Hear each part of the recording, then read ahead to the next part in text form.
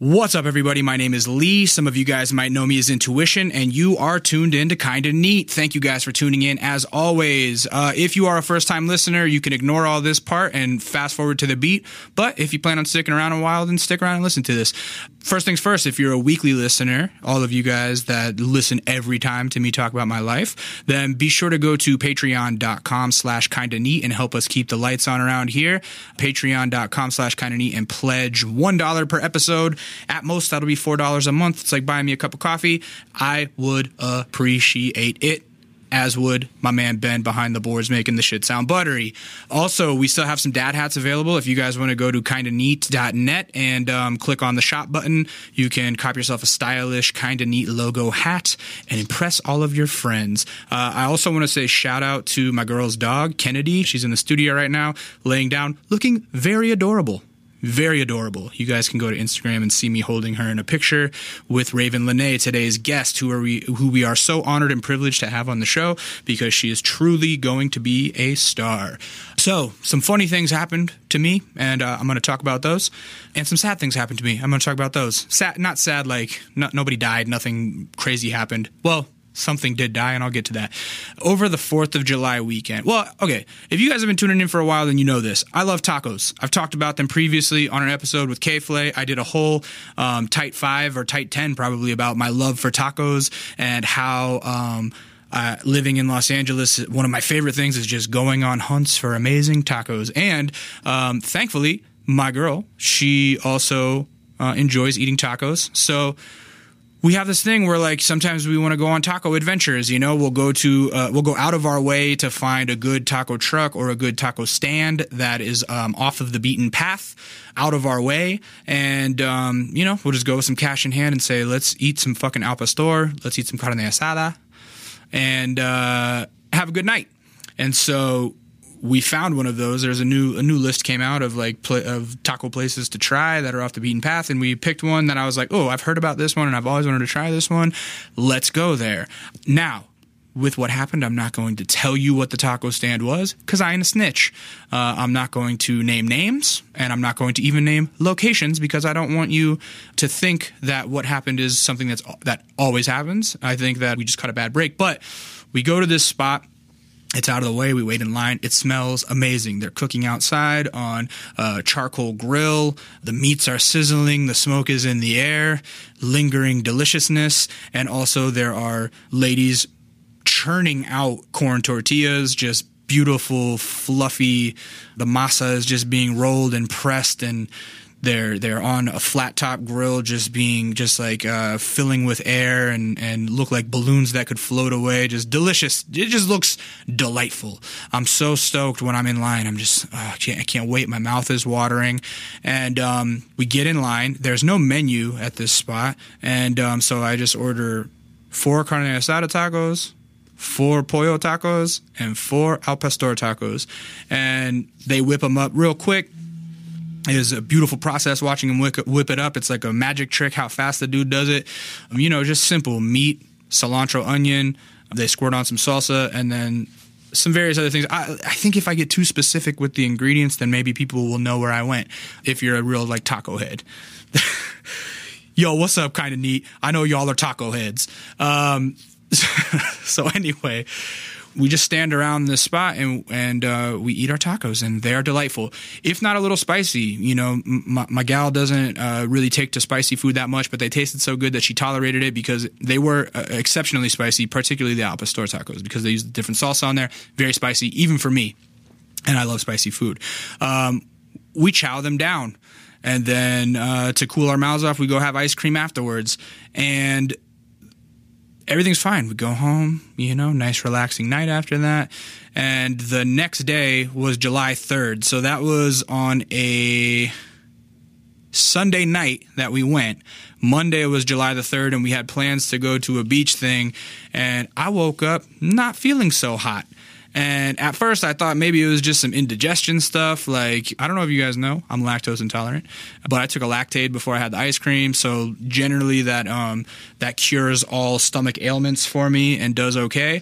So I didn't think, I don't know. I was like, oh, maybe the Lactaid just didn't work that good with the ice cream. And this troublesome morning movement is just just that. It's just a morning thing and it'll go away. And then it kept going. I started to develop some flu-like symptoms, and I spent a lot of time in the bathroom that morning. And then my girlfriend also started feeling sick and got flu-like symptoms and a fever, and she actually ended up having to vomit, which I didn't have to vomit. Point being is, we got food poisoning from a taco cart, and I feel bad. Here's the thing is that, like I said, the line was long as shit.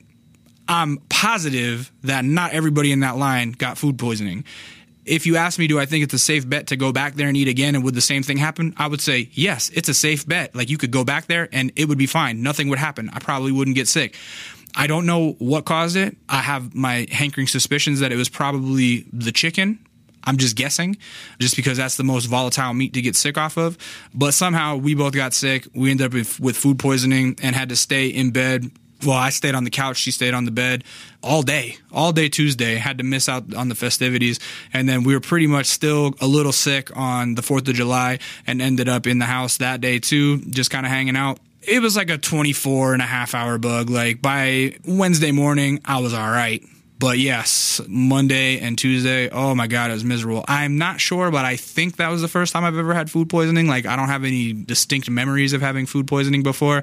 And it's basically exactly like having the flu. So it was miserable. Like, you're sweaty and hot one moment, freezing cold the next. You feel dizzy when you stand up. You get the cold sweats, you get the hot sweats, you got freaking a headache, you know, your body's achy. And beyond that, it's coming out both ends. It's terrible. It was miserable. That being said, like I said on Twitter, I would never snitch on Yelp, because this place is very highly rated on Yelp, which leads me to believe that, like, there's no way that it's a common occurrence that people get food poisoning there, because the reviews are too high. I told my friend Romo, who you guys know, that I talk about from Ham on Everything. I said, man, I went to this taco spot and I got food poisoning, and he said, you didn't get food poisoning. He said, you just don't got that Mexican stomach. And I was like, well, valid point. Perhaps that is true. I don't know. Either way, I caught that Montezuma's revenge, and the shit got me. And that's how I spent my 4th of July. So, telling you that to say that it was funny. I just thought it was funny. I ended up with food poisoning at a place that, like, when I tell people the name, they go, of course you got food poisoning there. And maybe they're right. But nevertheless, my taco adventures will continue, and I will be back on road soon, finding more delicious morsels from our immigrant community, because tacos are the perfect template for food. Perfect delivery device of meat to tummy.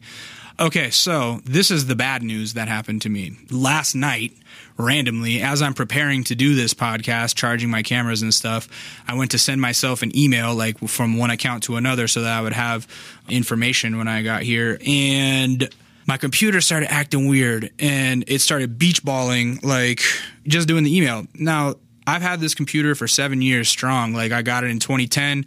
Back in the day, I got this Pepsi commercial where they used my voice as, like, a guy to go, you think that's refreshing? Listen to this. That's my voiceover voice. It sounds exactly like my regular voice. But I made a bunch of money doing this randomly. It was like just this perfect combination of being in the right place at the right time and knowing the right person. And they got me a job where I made a shitload of money in a matter of mere hours. And so I was about, I don't know, like 20 something. I was like late 20s at the time. And it was the most money I'd ever made in 5 hours. And I was like, I'm about to splurge out, get rid of this old shitty laptop and buy myself a brand new iMac. So in 2010, I bought myself like a $2,300 computer, just like bought it in cash, like fucking, I just threw it at the Apple store person. That's not true. I used a credit card and then paid it off quickly to increase my credit score, because we are smart with our money, and all of you guys should be too. So I've had that iMac for 7 years now, and pretty much any creative output you've seen me do in the last 7 years has at some point touched that computer or come through the plugs on that computer. So it's been working perfectly. It's never shown me any signs that it was getting ready to die on me. It didn't give me any warning. It didn't go on hospice care. It didn't give me signs of, like, prepare yourself, back everything up, and because I'm on my last legs, Dad. But last night it started beach balling, and I had to force it to quit because it wouldn't relaunch Finder. It wouldn't force quit out of stuff. Everything was just making it beach ball. So after about 15 minutes of sitting there going like, oh my God, I hope it works through this, I forced it to quit by holding the power button. It turned off, and then I turned it back on, and it got through the boot up just fine to my login window. But even my login window was making it beach ball, and it was acting weird, and I got it to log in. But when I got it to log in, my desktop never showed up. Like, it just went to a black screen and the mouse was floating around, but nothing else would load. And I let it sit there and try for about another 15 minutes. At which point I thought, okay, weirder things have happened to this before. I'm going to just try to restart it one more time and start it in safe mode, and hopefully everything will be fine.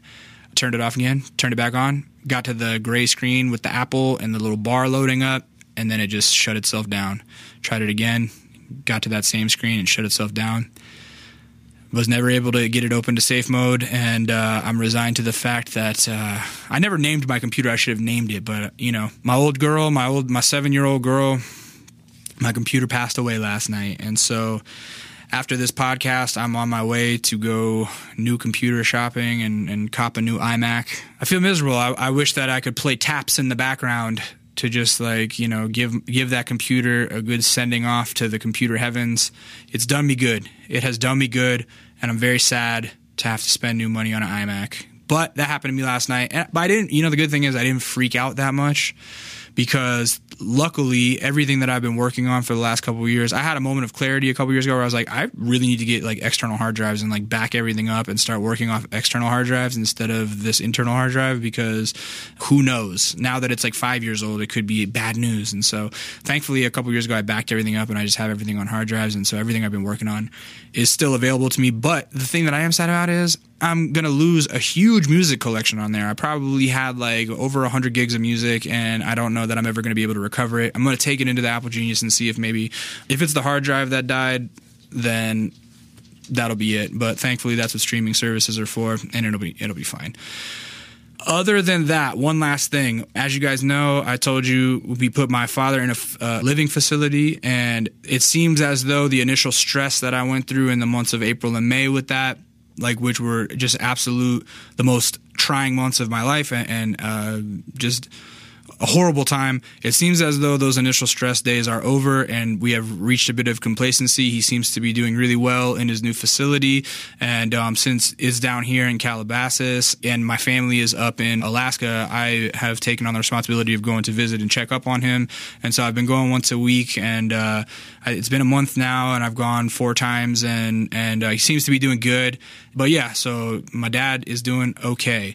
A couple times it seems as though he's people say, oh, well, does he recognize you? And the answer is I don't know. I don't know. He doesn't know my name, but it seems because of the vibe that I give off, and the fact that I say dad, and the fact that I'm seem confident that I'm supposed to be around him, that he still takes to me and is okay, I'll listen to what you say and we can hang out.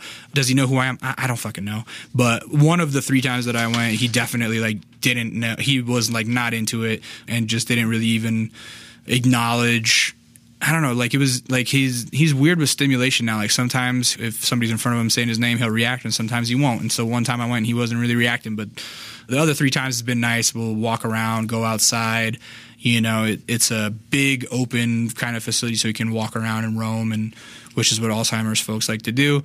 And so, yeah, that's the update on that. It's going good. It's very trying and it's very tough, and it's a thing that I wouldn't say that I enjoy going to see him. I would say that I do it because it is my responsibility and I'm trying to step up to the plate, but it is fucking sad. It's really sad. Every time I leave, I'm really beat up and distraught, and I have to go on days where I don't have a lot of work to do because I've already realized that I can't generally get myself motivated after that because it gets me really depressed. So I have to kind of go on a day where I know my schedule is clear.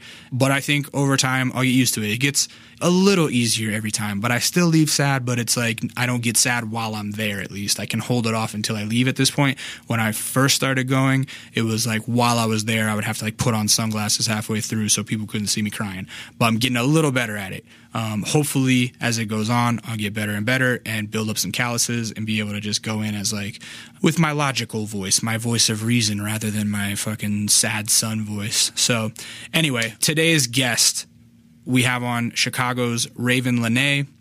Raven Lenae has 2 records out, an LP and an EP, and They're both on her SoundCloud. One is called Moon Shoes, and I think the other one is called Midnight Moon.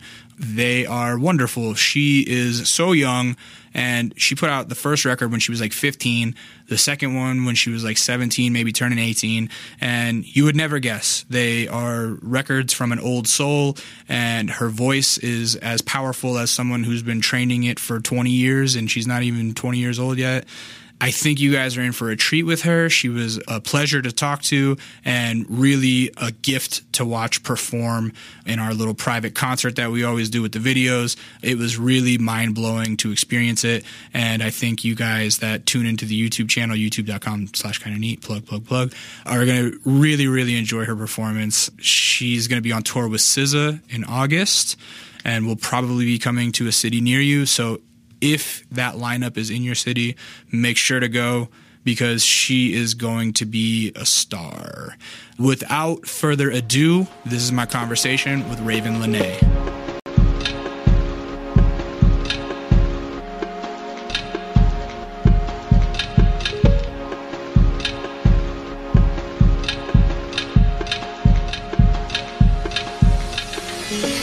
Okay, so Raven. Hi. Nice to meet you. Nice to meet you. Yeah, I'm excited. I love your music. Thank you. You have such a beautiful voice and just like dreamy lyrics and great beat selection. And so I just want to get all the compliments out of the way before we start learning about you. So you're out in LA. What are you out in LA for? I am recording with Steve Lacy right now. We're working with Steve? Yeah. He's been in here before. Yeah, he told me. Yeah. When I told him I was coming up here, he's like, "Oh yeah, that should be cool." Yeah. Mm-hmm. He seems like the coolest. He was like only 16 maybe when he was up here because and they're like, "Oh yeah, he can't go on tour with us because he's in high school." What a talent. When you see Steve next, tell him to come do his own episode. Okay. All right. So you're out here recording with Steve Lacy. How's that going?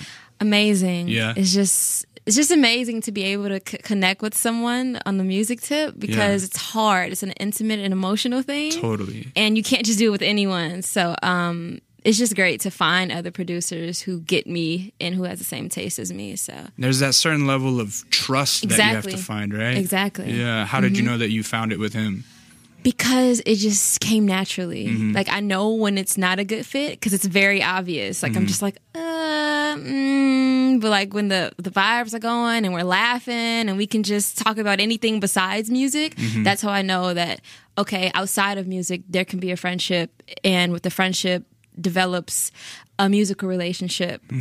So that's how I know. What's you guys' process like? Is he just kind of coming up with stuff on the fly and you're like, oh, that's it? Yeah, that's how it usually works. Like, this whole week, we're starting on new stuff, like every day. Like, we never really go back to what we did yesterday. Right. So we may lay some hooks down, but we just leave that alone and start fresh the next day. And I really like that method because it gives me a chance to just come in with a clear head and like not having that pressure of like finishing a song or the like timeline. Exactly. It's just more so fun and natural to do that. I was watching that documentary last night, Defiant Ones, the Dr. Dre and Jimmy Iovine thing, and Dre talks about that where he's like, look, the killer of creativity is release dates. Like when you feel that pressure to finish something, right? Exactly. Yeah. There's this old quote that I've said 100 times too, like a good poem is never finished, merely forgotten, where it's like when you force yourself to finish something, maybe you ruin it sometimes. Exactly. Yeah. Anyhow. Exactly. Yeah. So you started very young. You put out Moon Shoes? You must have been 15 or 16? Yeah. Like sophomore year. It sounds it's such a mature record. Yeah. I don't know, tell me about it. Well, that record was my debut, I feel, of me coming into my own shoes as an artist. Your Moon prior, Shoes? Yeah, exactly. Prior to that, I hadn't really made that much music. I had a few songs on SoundCloud, but I never really focused in and created a body of work. So that alone made me mature in a lot of ways, like juggling schoolwork and going to the studio on weekends was just a lot, you know? But as far as the content, I feel it's much more mature than my age because I like to pull from people older than me, or maybe my mom or my grandparents' stories that they've told me or their experiences. I like to take from those and kind of relay those in my own words and my own color, if that makes sense. Right. I read that you like to create characters while you're songwriting. Yeah. So tell me about that. I think that any story should start with characters and the plot and just the imagination, which a lot of music today I feel lacks. So I like to create this little fantasy world in my head, and I hope it comes out in my music the way I intend it to. But I don't know. Whenever I hear a beat, I just try to imagine a little world, a Raven world full of these characters, and like, okay, what character is going to speak today, and what do they have to say? You know. When you're doing that, do you sort of lay out an outline of like, okay, here's the beginning, middle, and end of this story, and then fill in the words, or do you kind of just like have an overarching idea and let the lines take it where it may? I usually have an overarching idea, and I just let the words flow. So it might be, I may think of a certain theme or a color or a picture even. Yeah. And I pull from that, and the words just kind of like fall from the sky. Yeah. Well, speaking of color, I'm just going over like the brief things that I've read about you. But I read that you have synesthesia, and I also have synesthesia. So I want to ask you. Yeah, when I listen to Moon Shoes, I get warm colors, and when I listen to what is the second one called? Midnight Moonlight. Midnight Moonlight. I get colder colors. I get blues. I get oranges from the first record and blues from the second record. Is that you too, or yeah? Okay. I actually. Like, people have diagnosed me with that. I don't know if that's actually a thing for me, but I just feel really connected to colors.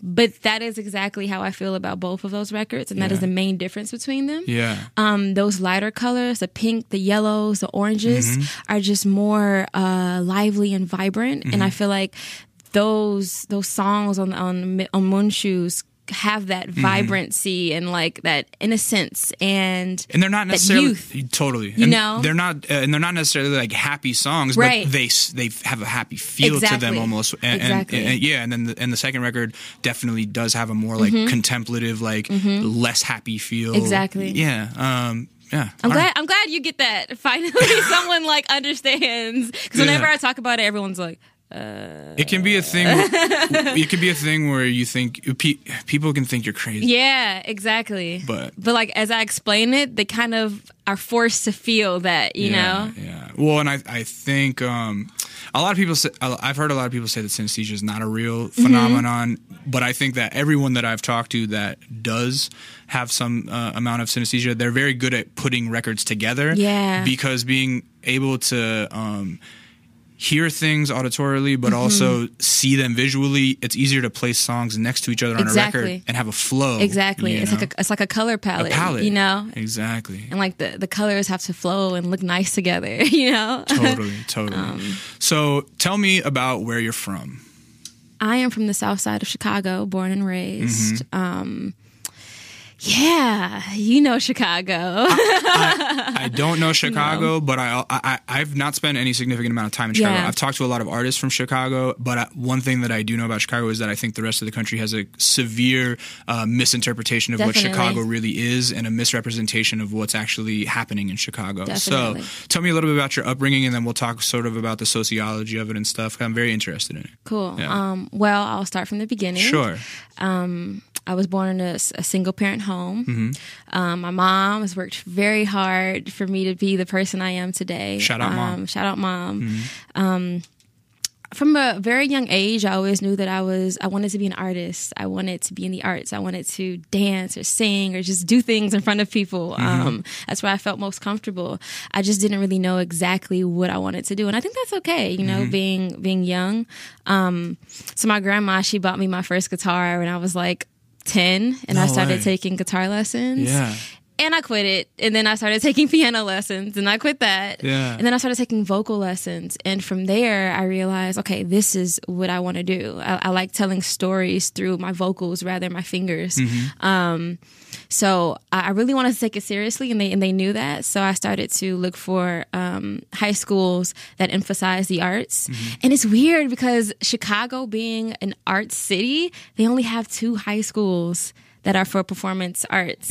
And one is the Academy of the Arts, and one is the public version of that. And I went to the public version, Chicago High School for the Arts. And there I was taught classical music. I I acted. What else did I do? I was taught music technology, music history, just everything that a little black girl from the South Side of Chicago would not learn otherwise. So it was just a great thing for me, you know, being exposed to other types of music. I don't know. It just molded me into the artist I am. Because what were you hearing in the house? Like, what does mom listen to that was inspiring Neo you? soul, R&B, hip hop. Like who? Who were some of the ones that stuck out to you? NDRE, Oh, beautiful. Outkast. Yeah. Devin the Dude. Really? Yeah. I love Devin. Yeah. So classics, you know. I never hear anybody shout out Devin the Dude. That gave me like the spine tingles. I never hear anybody that knows about Devin the Dude. Yeah. No. All right. My parents were hip. So. Yeah, that's cool. So born into a single family household, but then you just said parents. So did mom remarry? Okay, it's very complicated. If you don't mind talking about it, we love complicated. Well, my mom is a single mom, but in my childhood, my dad would just come in and out a lot of times. But he definitely had a musical influence on me. If anything, he introduced me to those artists and just real music, good music. He has an amazing ear for that. So if anything, he gave me that. Are either of your parents musical, like talent-wise? No. No? Really? Nope. Yeah. My grandfather, actually, my family originates from Panama. You're right. And he was in a doo-wop group Really? called the Dominoes in Panama. They were actually pretty popular. That's tight. I love doo-wop music. Yeah, and he was the soprano. Yeah. But he was about my age when he started, or a little younger. Yeah. But when his voice started to change, he got really insecure about it and stopped. Because he would crack on stage. Right, right. How did he end up immigrating over from Panama? Do you know that story at all? He's actually, he was in seminary at the time, and there was an opportunity in America that caused him to move here. He actually moved to Cali first. Really? They were in Pasadena. Wait, seminary, forgive me for my lack of vocab, is seminary something to do with like priesthood or something? Exactly. Okay, yeah. Exactly. Okay, so he was a Catholic? No, Or he's what? Christian Reformed. Okay, what's that about? I'm not very familiar with exactly what it is, but I think it's just Christian, Yeah, right. but just a refined version of that. Did you grow up in the church at all? I did. Yeah. I did. And did that help with your singing as well? Like, were you in choir and stuff like that? It was actually the first place where I did solos, so it gave me that confidence in front of a crowd, you know. You'd rather sing in front of people who know you and who love you first instead of a crowd who doesn't know you and can like boo you off stage. So that gave me it made me comfortable on stage and just gave me a chance to explore being a solo artist. That's beautiful. Yeah. So I also read that you didn't really take to school though. So how early was it that you like started hating school? Oh my goodness. Probably Elementary? No, I was cool with school in elementary. It's easy, you know. Yeah. Are you an only The child? Hours? No. How I have many- two sisters. Older or younger? Younger. Younger. Okay, so you're the eldest. Yeah. All right. School. I think it started my sophomore year once I started to do music and I started to travel and I saw that there was a whole world outside of school and like all of my friends are older than me and they were out of school and they were able to do these things that I wasn't able to do. So I started to like resent school for like taking so much of my time and energy, you know? Sophomore year seems like one of those turning point years Oh, where my that's where a lot of people go, all right, I'm done with goodness. this. I'm ready to go be Yeah. an adult. Yeah, but I think mine was just a little more severe than the normal teenager. Right. Okay, so south side of Chicago. I think America hears about Chicago in the news because the evil dictator in office talks about, oh, we got to clean up crime in Chicago, not realizing that systematic oppression and problematic gun laws have created these things, and it's not because of socioeconomic disparity there is running rampant as well. But there are a multitude of facets that have caused these problems in Chicago, and I think that there are probably also a lot of beautifully positive things going on in Chicago too that we don't hear about in the news. So tell me a little bit about your neighborhood and just tell me about things that maybe people don't know about Chicago because of all the misconceptions. Well, I live in West Pullman Park, which is super south in Chicago. And one thing that anyone who comes to Chicago would notice off the back is how segregated it is. Right. The south side of Chicago particularly is almost completely African American, right? Just black. Yeah. Okay. And then at some point, like if you take the red line, the train, maybe at 35th, the train starts to fill with white people. It's just crazy. Or coming back south. Right. All the white people get off at like 35th, and then from there on, it's just black. It's insane, you know, how it's systematic. You know, this was done for a reason, and like you're keeping these people apart. And it's just really sad because just driving from north to south, you just see it increasingly become poorer and sadder, and you know. But my neighborhood in specific is a very I don't know if you know West Pullman. I don't. Yeah, he was, what was he? He was like an entrepreneur. He was super rich. He made this like ideal neighborhood. Like all of the houses are the same color, like very Barbie doll like in the 20s or something. It was beautiful. Oh, cool. It's really close to Roseland. Yeah. It's called Roseland because there were so many beautiful roses, and this is all before white flight, where all the white people moved out. Yeah. But where was I going with this? So yeah, you're in West Pullman, and so tell me just specifically about your neighborhood. What's like growing up there? Is it like a fully black community? Yeah, it's mostly black. But it's mostly older people. So my neighborhood is pretty quiet. Yeah. But there's also a side of West Pullman that is white. A lot of Dutch people live there. Okay. From when West Pullman was a thing. Yeah. When white people were there, a lot of them stayed. So there's like a side that is still white, but then there's a side that's black. So is your part of West Pullman like an artistic kind of enclave at all? No, there's nothing really artistic on the south side. Really? Yeah. Yeah. Okay. So I mean, I want to ask a question that maybe is just like ignorant, but is it a dangerous neighborhood? Honestly, it is case by case. Yeah. Because my block in particular is not. Yeah. But you may go 5 blocks down and it is. Right. You know? Yeah. It just really all depends on who is in that neighborhood. Because I have people who have been there for 40 years, you know, older people who have not moved. And so they've established this tone on their block, you know, that no one messes with.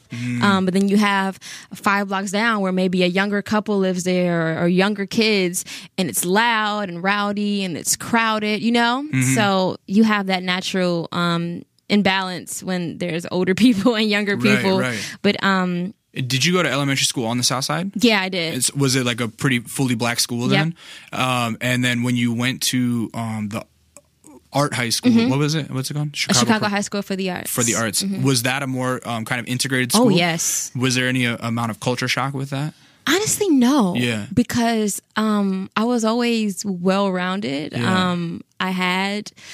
in elementary school, I didn't have any white friends. But my church, because it is in West Pullman, those Dutch people go to that church, you know. Yeah. My grandpa used to preach there. Right. So there I was exposed to white people, and, you know, I just had that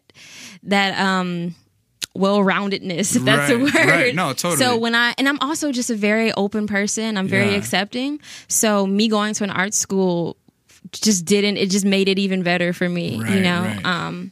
I to go off on a little tangent here, I listened to this fellow Malcolm Gladwell. Have you ever heard of him? No, I haven't. He wrote this book, The Outliers. It's amazing. You would love it. I've heard of that, actually. It's great. You should read it on a plane or something.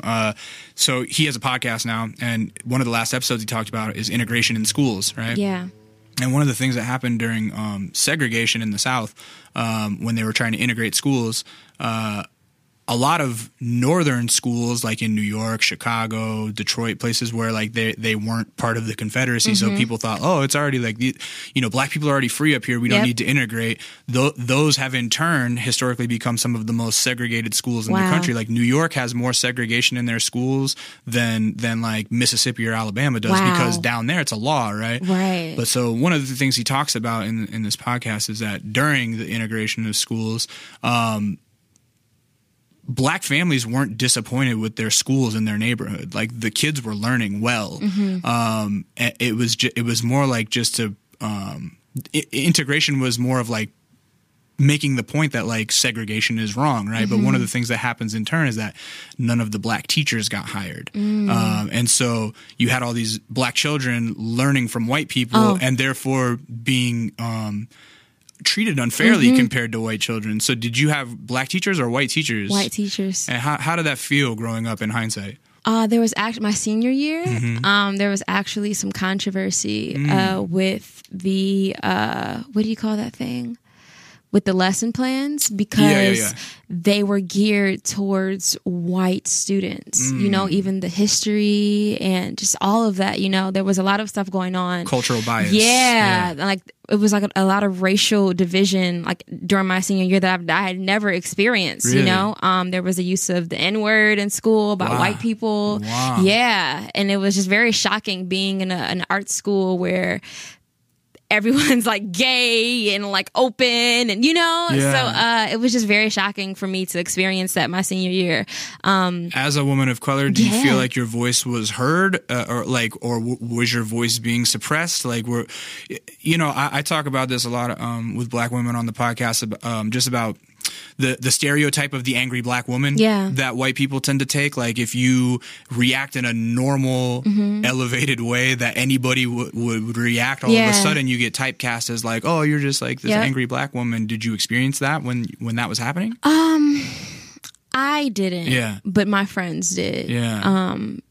Because I was hardly in school. So when I was in school, I was getting the aftermath of what happened. Like I was getting the update, like, okay, so this happened. I'm like, what? Right. But yeah, it was just a lot of mistreatment. And their voices weren't heard. I remember my friend Cam, he put up a sign throughout the school saying like white people can't say nigger, or any use of the word. And the teacher, someone took it down. They took him down. Yeah. Right. And no one ever knew who took him down, but it had to be either a teacher or a student, or I don't know. Someone was offended. A white person was offended. Right. Over a statement that is like blatantly true. Yeah. Wow. So tell me about traveling then. You say you started traveling your sophomore year? Yeah, I did. That was with a band group or a choir group or something, or what was it? Just me. Oh, just you? Yeah. Oh, like stuff you started to pick up for me instantly. Sophomore year. Okay, yeah. So is that's when Moon Shoes dropped? Is it sophomore year? Okay, and so all right. Well, so I guess let's talk about the process of making that record before we get into touring it. So who do you meet that's like, you have this voice and I have this music, like let's make it work? Like who produces you? Monty Booker. Shout out Monty Booker. Yeah, I met him when I was 15. I met him in Smino around that time, and they were just like getting together and making music. That's Zero Fatigue crew. Yeah. Okay. Okay. And we met because I was recording at Classic Studios, and they had heard my music and they wanted to meet and blah, blah, blah. Okay. And off the bat, we became friends before even making music. You and Monty. Okay. And like we would just talk, we would go out to lunch, he would take me home because I couldn't drive, you know? It was just a friendship that developed that made the music part much more natural and easy. Right.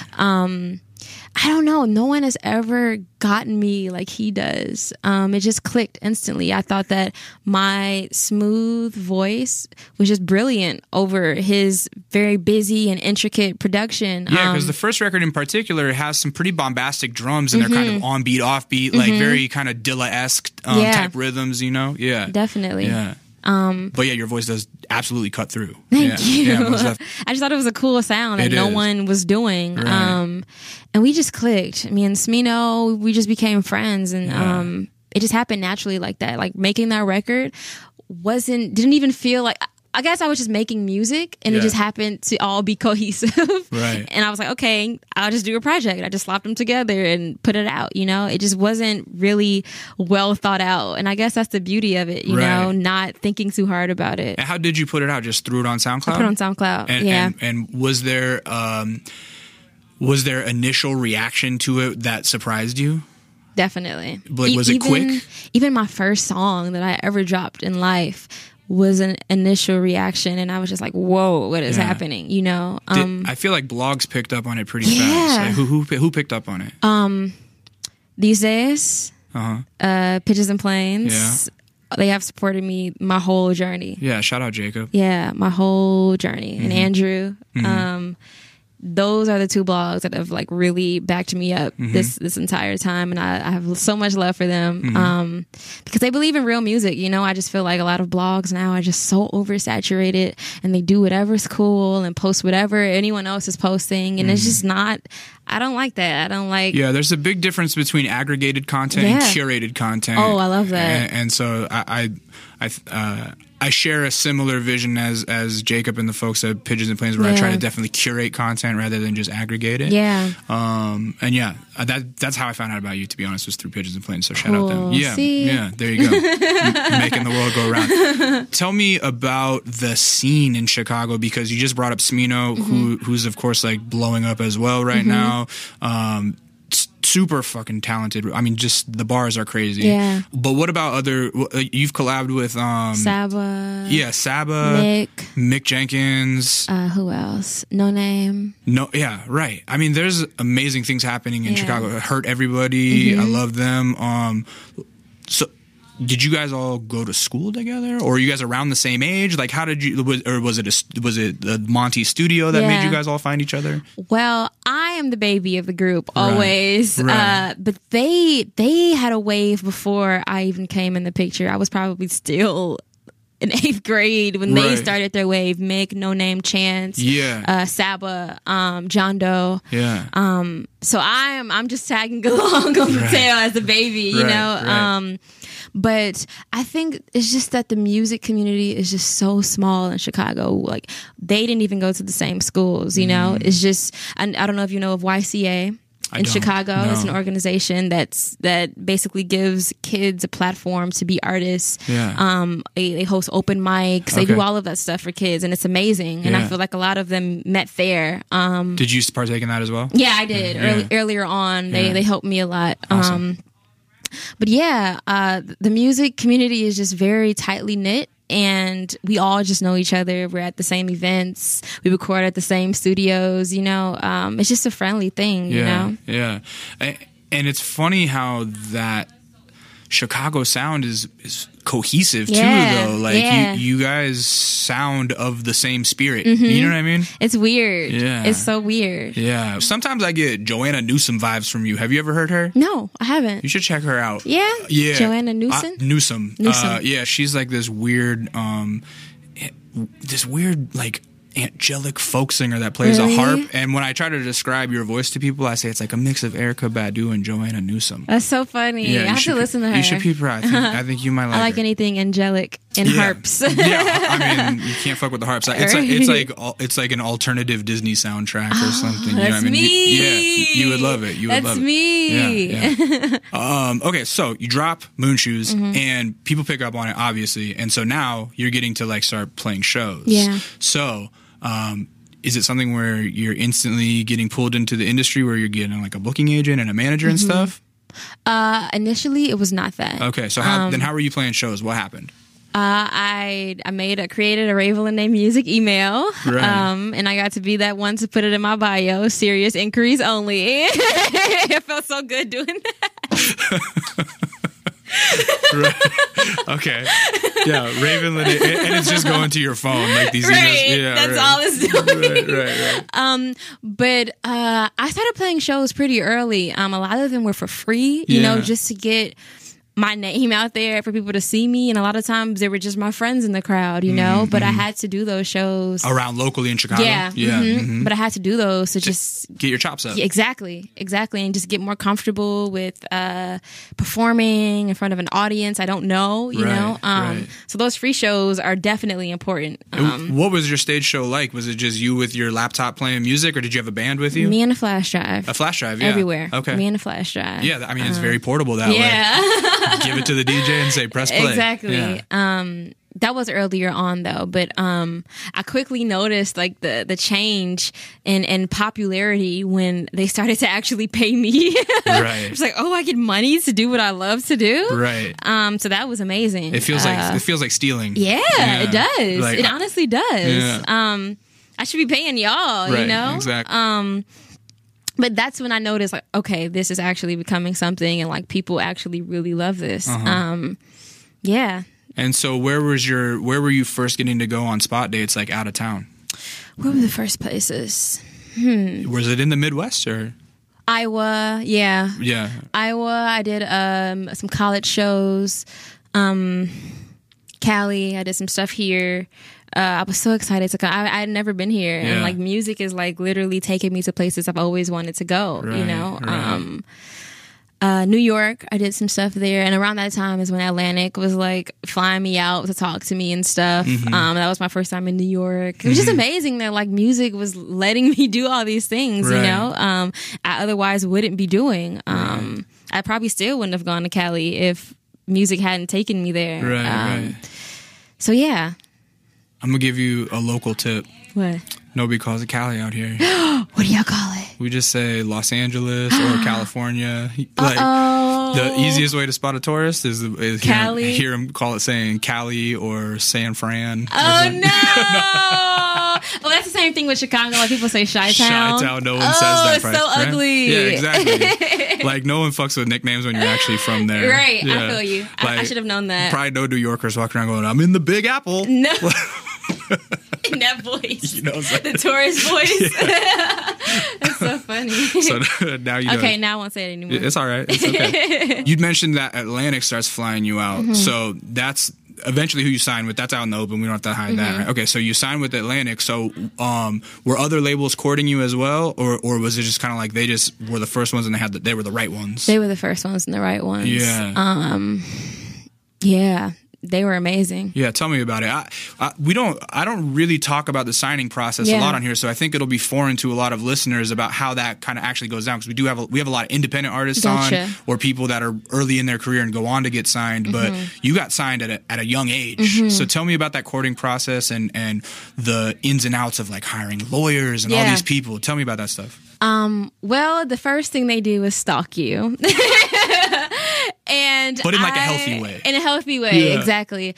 And since I was young, my manager didn't really tell me everything that was happening. My mom was very like involved in that stuff. They didn't want to tell me until like they knew exactly what was going on. But it started as simple as them coming to shows and like just standing in the crowd. Wow. You know, them just like watching and like in Chicago or in New York? In Chicago. They would fly to my shows and just like watch. And would it be like just an old white dude that like didn't fit in? The only white dude in the crowd is usually an A&R. Yo, I go to shows, I shoot a lot of shows, and like I always go, oh, there's the label guys, because it's like 3 like 40-year-old or like 50-year-old dudes really that like are dressing like, this is what I wear to look cool when I'm not in a suit. It's so funny. But yeah, usually the only white guy in the room is the A&R. Yeah. But it started like that. And I remember I played a show at House of Blues. Yeah. And that's where I was introduced to my A&R, Austin, at Atlantic. Shout out Austin. And he's just like, I'm just such a huge fan and I love to talk to you guys whenever, blah, blah, blah. And he flew back out. And then they set up this meeting with us to come to New York about a few weeks later. Yeah. And that was my first time in New York. And I'm just like, whoa. Like, I just felt like I was in a movie. Yo, it does feel like a movie there, huh? It does. Like, Times Square? Are you kidding me? I was just like, cause I've seen it in movies, but it was just weird, like, being there. So they introduced me. They bought me a lot of food. You know, they're trying to sell you.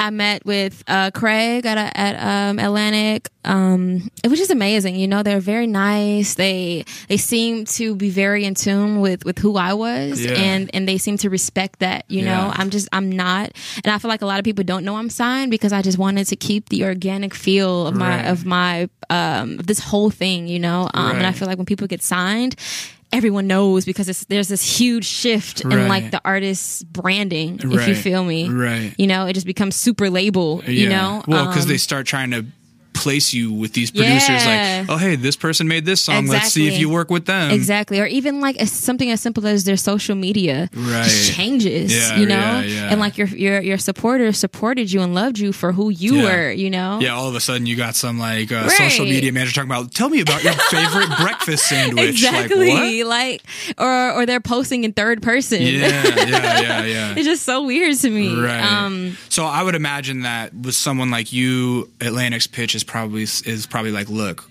we love who you are. Yep. We want you to remain on your path. Yep. We're not going to rush you. We want you to grow. That's exactly what it was. That's perfect. That's exactly what it was. And they're just like, we just want to be that force behind you, because being a singer and in the music I do, you need that help. Yeah. And I wasn't shy about like knowing that, you know. Well, I needed money. Right. Yeah, well, that's the thing is like if you're gonna be a musician, it is a full-time job. It is. But you can't go like sign up for the wages of a full-time job as a musician. No, you can't. So that's a label's job is to kind of like front you that full-time job money. Exactly. And then you make it back for them. Exactly. Yeah. And I think that's a great approach with somebody like you, because here's the thing, like, full disclosure, I do think you're somebody that's going to have hits, but right now you're still young enough to where you're finding your voice. Exactly. And so if somebody was trying to rush hits, exactly, that's a way to burn out a young artist. Like the easiest way to like ruin someone's career is to force them to try and write hits. Definitely. But it's going to happen organically with you if they just give you time, you know? And I feel like they know that. They understand that. Yeah. And I know that, you know, I just need time. You know, I'm young. Right. I'm still finding my voice, like you said. It takes time, even for an adult artist. You know, you have to find that. And I appreciate that about them, because they obviously see longevity in me. You know, rather than signing something super quick, just to get a couple mil off you and then shelf you. You know. Yeah, because in listening to your first two projects, it should be clear to anyone that loves music that like you are not setting yourself up for a one-hit wondership. Like you are someone that's going to have a 20, 30, 40-year career, I think. So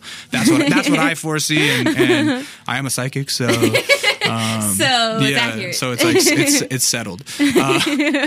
So how does life change after signing at all? You're still in high school at this point, right? I'm out now. Oh, well, no, but at that point when you got signed, I am. Yeah.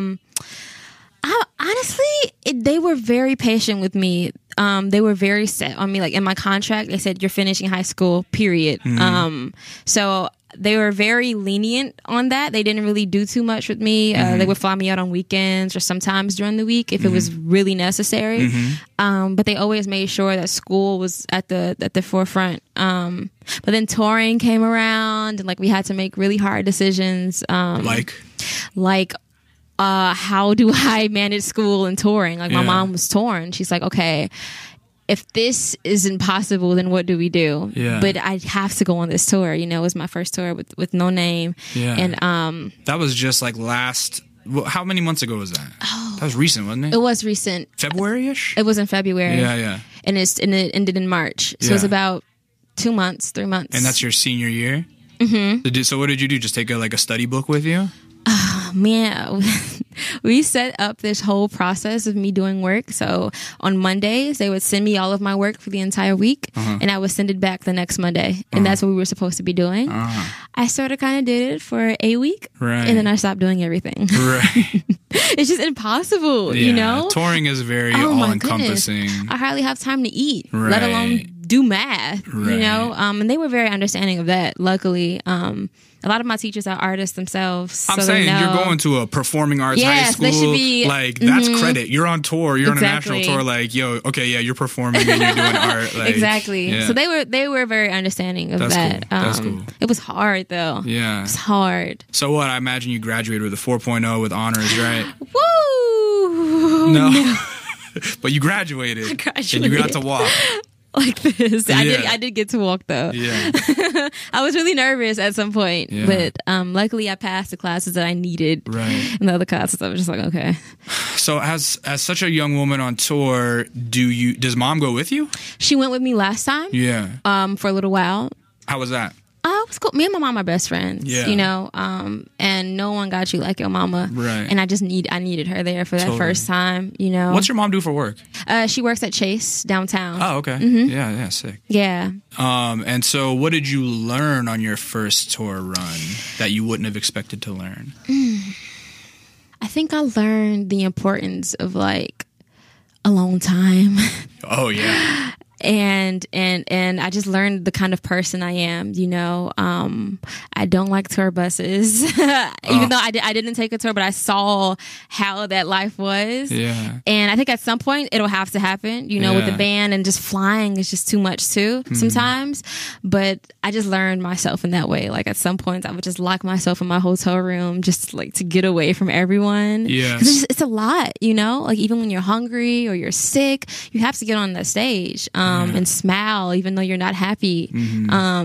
Well, and sometimes those crowds can be tough, impatient. Tough. Yeah, tough, definitely. Like hard to win over, as the opening act particularly. Exactly. Yeah.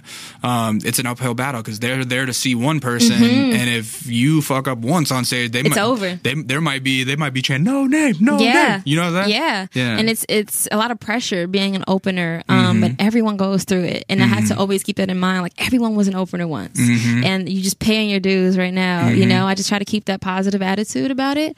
And also it's a challenge, you know, trying to win over these fans and like woo them, you know. It definitely helps get your chops up because you learn those kind of techniques that can like, okay, wait, I'm losing them. What can I do to turn it around? Oh, yeah. Oh, yeah. I kind of like molded my entire set around that, you know. Right. You start to learn that you need to make a set that's has as many ups and downs as an album does, because it's like, you want to do that personal song that means so much to you that's slow, but then you better follow that shit up with some crowd participation in the next one or something, right? Exactly. Yeah. Or just even being able to read a crowd. Like even though you have a set list and you have to like use your discretion to figure out like, okay, should I do this song next? Even though it made sense last night. Like this is a totally different crowd, you know? Should I take a break and pause and talk to them for a second? You know, it's just all of that goes into being a performer. And I think people don't even realize that, you know, just being able to read people and their energy. Totally. So yeah. The self-care aspect of touring, I think, like you're very right. It's very important to be able to find some space because that dynamic of being around such a big group. I already have a hard time being around big groups, even of my friends, you know what I mean? But let alone strangers. It's like sometimes it is definitely I would need to kind of escape because you don't want to be the bad energy person on the tour. Exactly. But you also like don't want to expend all your energy for other people, you know? Yeah. So what would you do? Just lock yourself away, huh? I would lock myself away, or I'll go for walks in the city just to like get away from the entire. I'm in a different city. I should enjoy this, you know? And I think like after like the first 2 weeks, you start to travel and just go in your hotel room and like shut the door because you're so tired. But I'm like, okay, I have to be fully present because these are places I've never been, and these are beautiful people and beautiful food and all of this, and I should experience it all, you know? So for a while, I was just doing that. Without incriminating yourself because you're underage, but are you a partier? I wouldn't say I am. Okay, I'm a socializer. So you didn't have to worry about like, now I'm hungover the next day on stage. That's good. That's a strong maneuver on tour is not getting fucked up every night. It's not worth it. Yeah, totally. It's not worth it. Totally. You have another tour coming up that's already been announced, right? Yeah, with SZA. That's going to be amazing. Yeah, I'm really excited. Yeah, how did you get chosen to be the opener for SZA? My amazing booking agent, Parrish.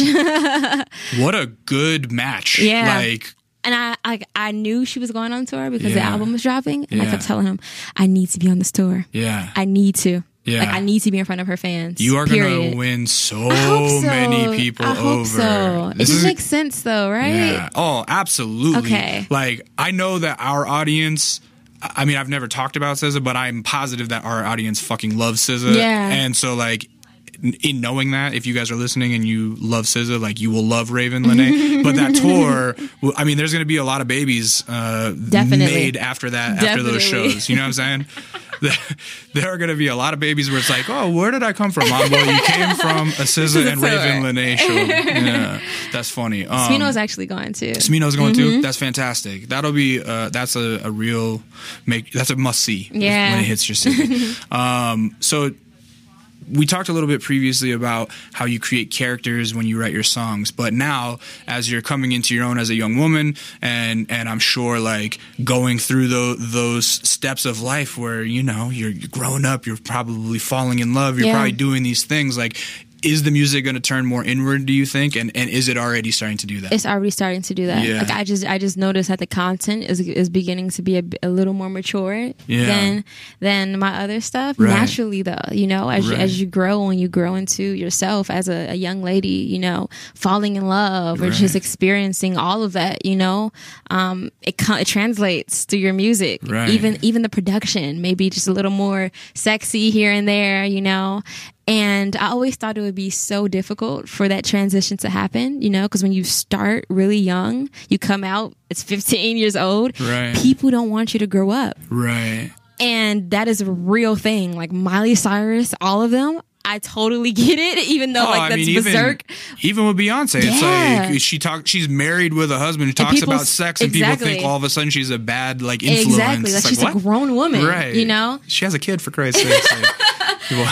Like she's allowed to fuck. Yeah, like that transition, I feel is just going to be the weird part in my career because people still want you to be this like precious, like I don't know. Well, the thing to remember for you, I think, and this is my own just interjection and unsolicited advice, but I mean, you're at this phase where, you have a following, of course, and you have these people that love you right now. But I think the thing to remember is that for every fan that ever tells you anything on Twitter about like, you changed, your content changed, you're going to have 10 other ones going like, damn, I just found out about you and this is the most amazing thing ever. That's so true. You know what I mean? That's so true. So it's like